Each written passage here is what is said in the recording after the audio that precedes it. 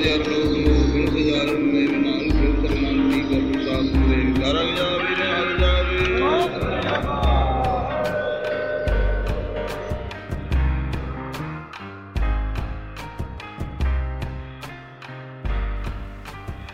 Welcome to the opening episode of the Sudish podcast. My name is Jvala Singh.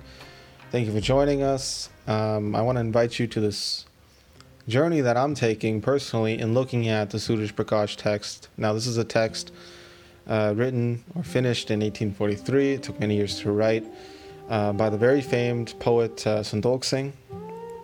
For those who want to learn more specifically about the text, you can go to youtube.com/Manglacharn. There's a video on there called Introduction to Sudish Prakash, or just search it in YouTube, you'll find it. This is a text that has been revered since its creation. You have Katha, you have discourse of this text in all the major takhts in India.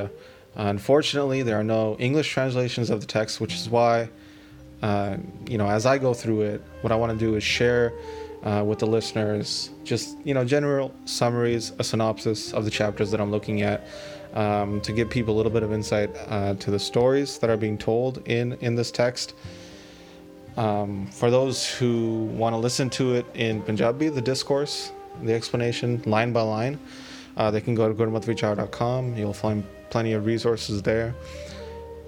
The episodes will not be explaining the text line by line. Basically, I'm going to be giving a short, couple of minutes synopsis of the chapter. And I will be starting in the next episode with the stories related to Guru Har Gobind, the sixth Guru, and we're starting at Ras 7, chapter 25.